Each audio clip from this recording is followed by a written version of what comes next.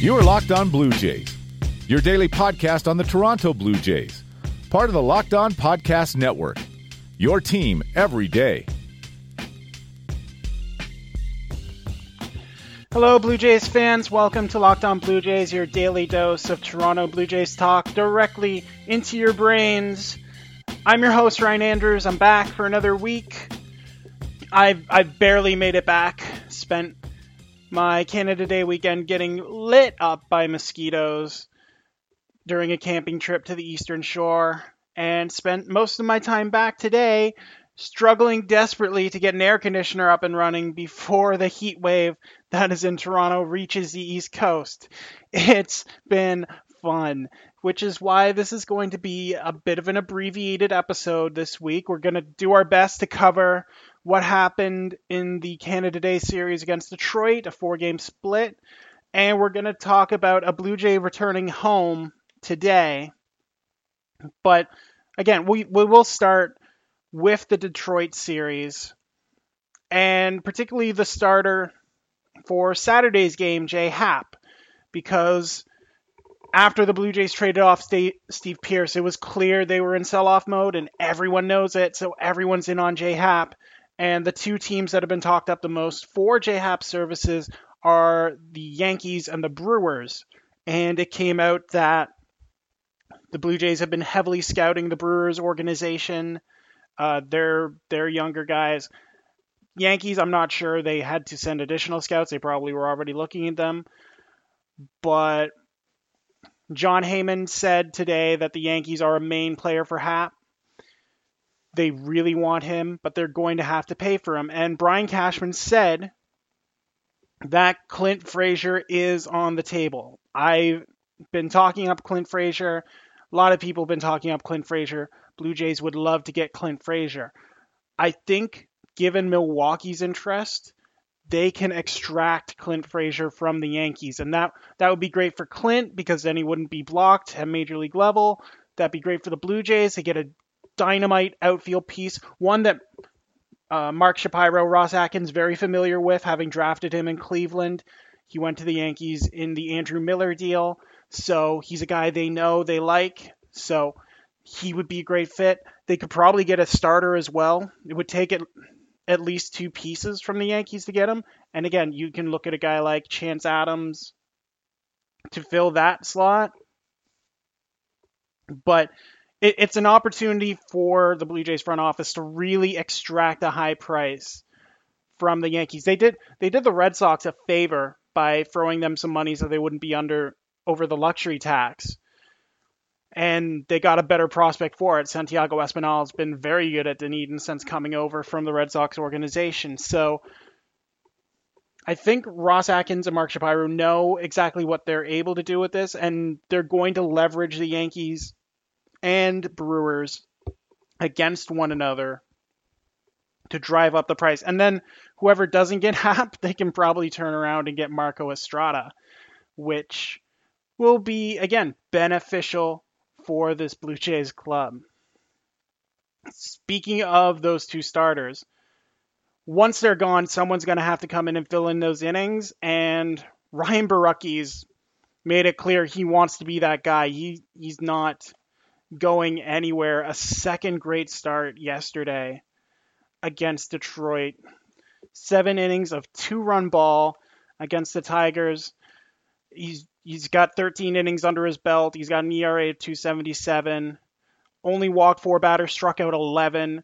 He's getting a ton of ground balls, which is what the Blue Jays want to see and what Borucki wants to see, given his idol coming up was Mark Buehrle. And I made this comparison on Twitter that Ryan Borucki could easily be a new Mark Buehrle. The way he quick pitches batters, the way he's able to get the sinking action and get those ground balls. I know Ryan Miller was on this podcast saying that he saw Ryan Borucki as an eventual reliever, like in a Brett Cecil kind of mold, but the way Borucki's able to go out there and just his pitch count was so efficient yesterday. I think he was at like 45 pitches to get 13 batters out. That's an amazing clip. It's one Aaron Sanchez could stand to learn from. But if Borucki's able to go out there and continuously do that, I say the Blue Jays keep trotting him out. Kid wants to be there. Everyone else wants to be in there. The fans in Toronto giving him a standing ovation. They're going to have to develop starters anyway because they need guys to replace Happ and Estrada. You can't just go and plug in your Matt Latoses and your Lucas Harrells in there. A guy like Borucki, who they've been developing and has an opportunity now to cement himself as part of the picture going forward, it's imperative that he gets these innings against major league batters, especially in a season where it doesn't really matter. So I'm thrilled with what I've seen from Ryan Borucki. I wish the bats could have done more for him. He hasn't gotten his first MLB win yet. He clearly deserves it, but the Blue Jays will press on.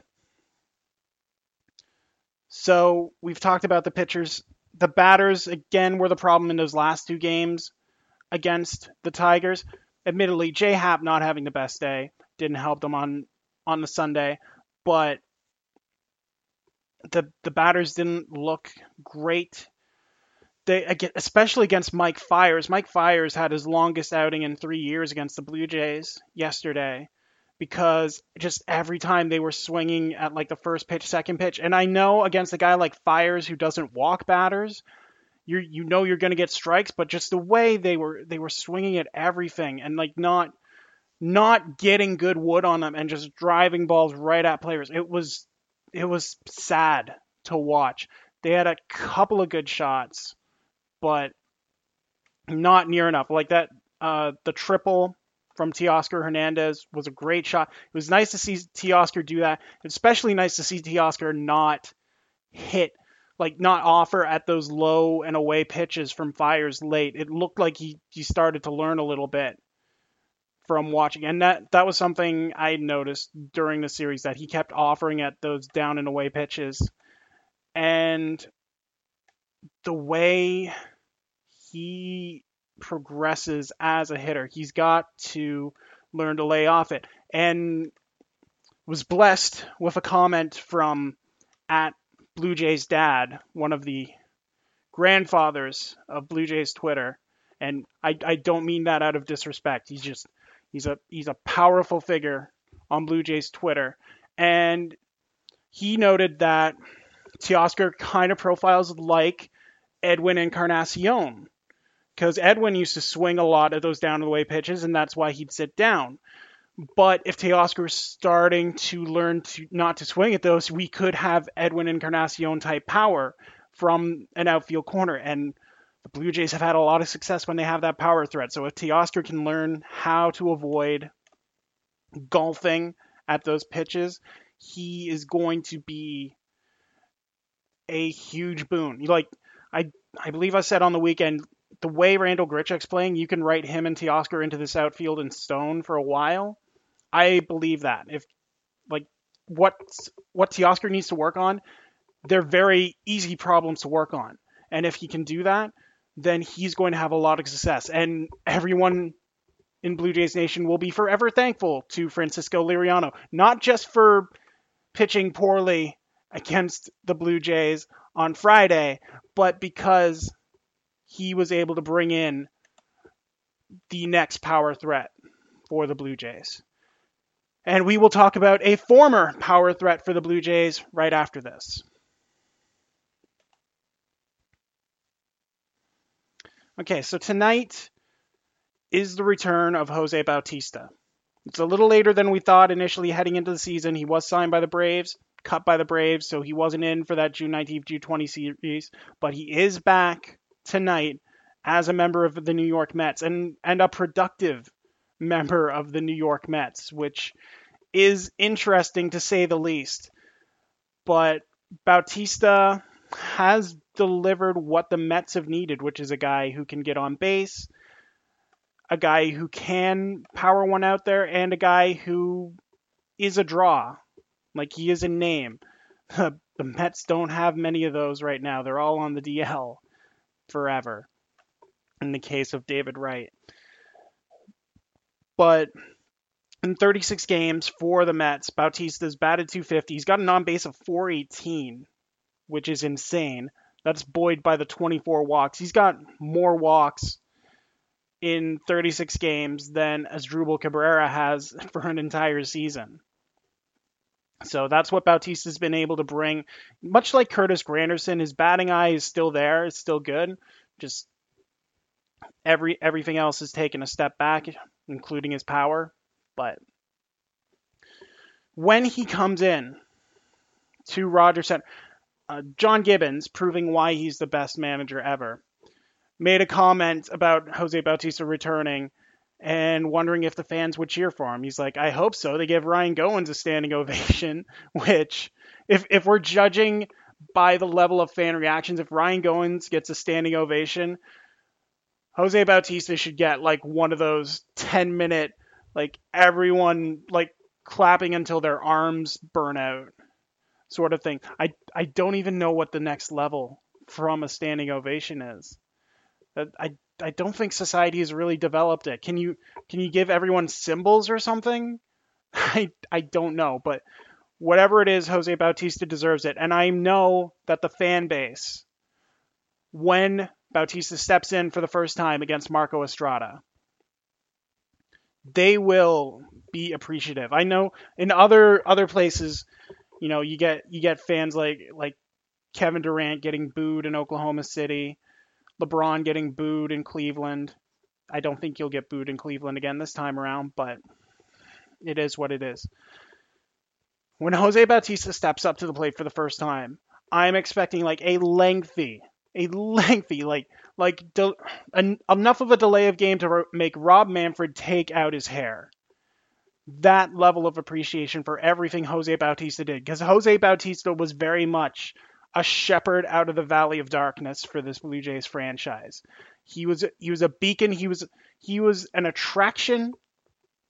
He was the heart of that Blue Jays team when it struggled and the heart of the team when it was successful. He rode that roller coaster with the Blue Jays and delivered some of the biggest blows. Like, I don't know if they're working on that bat flip statue yet to put outside of the Rogers Center or Scotiabank Center or whatever the heck they're going to call it. But there needs to be one, because Jose Bautista was the man who changed this franchise around with his power, with his love for the city.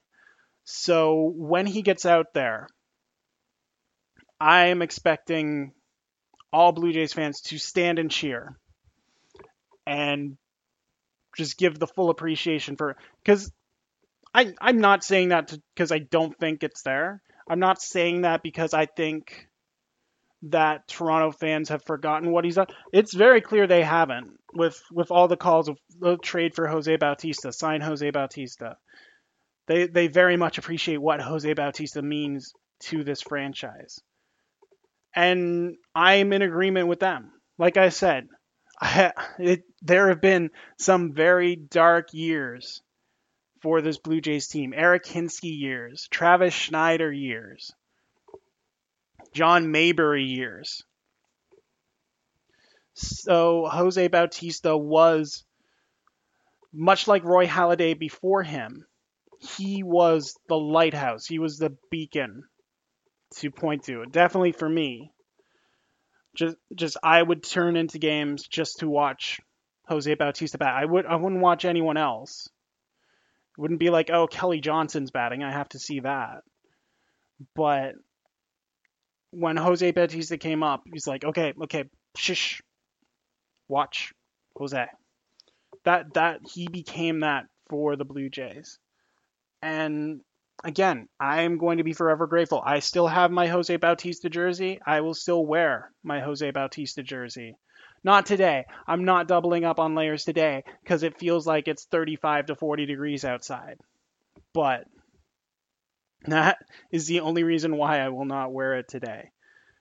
Because aside from the sweltering humidity, Jose Bautista deserves that praise, deserves that statue in the hearts and minds of Blue Jays fans. So I will be watching with bated breath as he steps in against his former teammate and looks for a changeup that he can crush. I don't think Marco's going to give it to him. I think Marco knows how to pitch to Jose Bautista. So I don't think Marco's going to serve up a meatball for him to hit one last time in the Rogers Center. But still, I will be ready and waiting to watch. And I hope you are as well. This is where I'm going to end today's episode of Locked On Blue Jays. I told you it was going to be quick and painless. So there it is. You can follow me on Twitter at NeoAC18. That's NeoAC18. You can follow the podcast on Twitter at Locked On Jays. We've got some good stuff coming up this week. We'll go into more detail on it later on, but we're looking at a doubleheader on Thursday, and there's a good reason for that. And I hope you guys enjoy that. So, for everyone here at Locked On Blue Jays, I'm Ryan Andrews. Thank you so much for listening, despite the heat, sweating up your headphones or whatever you use to listen to this. And y'all take care.